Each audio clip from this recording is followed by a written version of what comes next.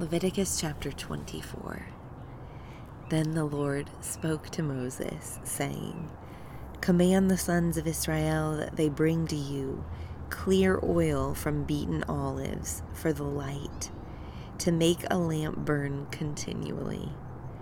Outside the veil of testimony, in the tent of meeting, Aaron shall keep it in order from evening till morning before the Lord continually.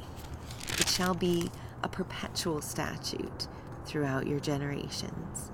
He shall keep the lamps in order on the pure gold lampstand before the Lord continually. Then you shall take fine flour and bake 12 cakes with it. 2/10 of an ephah shall be in each cake. You shall set them in 2 rows, 6 to a row, on the pure gold table before the Lord. You shall put frankincense on each row, that it may be a memorial portion for the bread, even an offering by fire to the Lord. Every Sabbath day he shall set it in order before the Lord continually. It is an everlasting covenant for the sons of Israel. It shall be for Aaron and his sons, and they shall eat it in a holy place, for it is most holy to him. From the Lord's offerings by fire, his portion forever.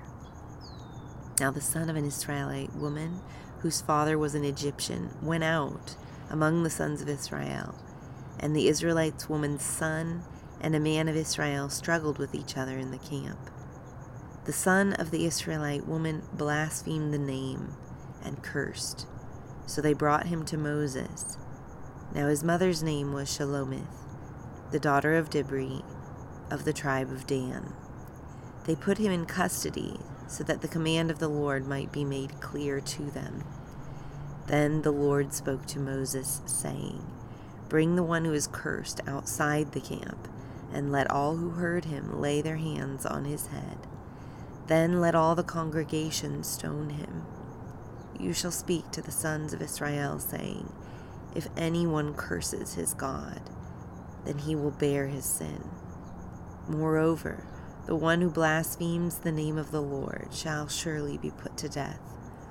All the congregation shall certainly stone him, the alien as well as the native, when he blasphemes the name, shall be put to death. If a man takes the life of any human being, he shall surely be put to death.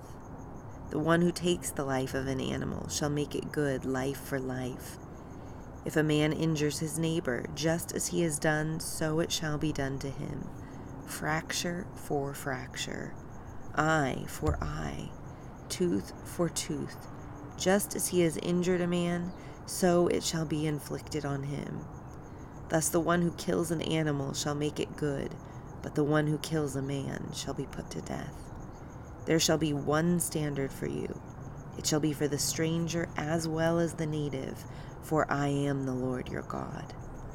Then Moses spoke to the sons of Israel, and they brought the one who had cursed outside the camp, and stoned him with stones. Thus the sons of Israel did, just as the Lord had commanded Moses.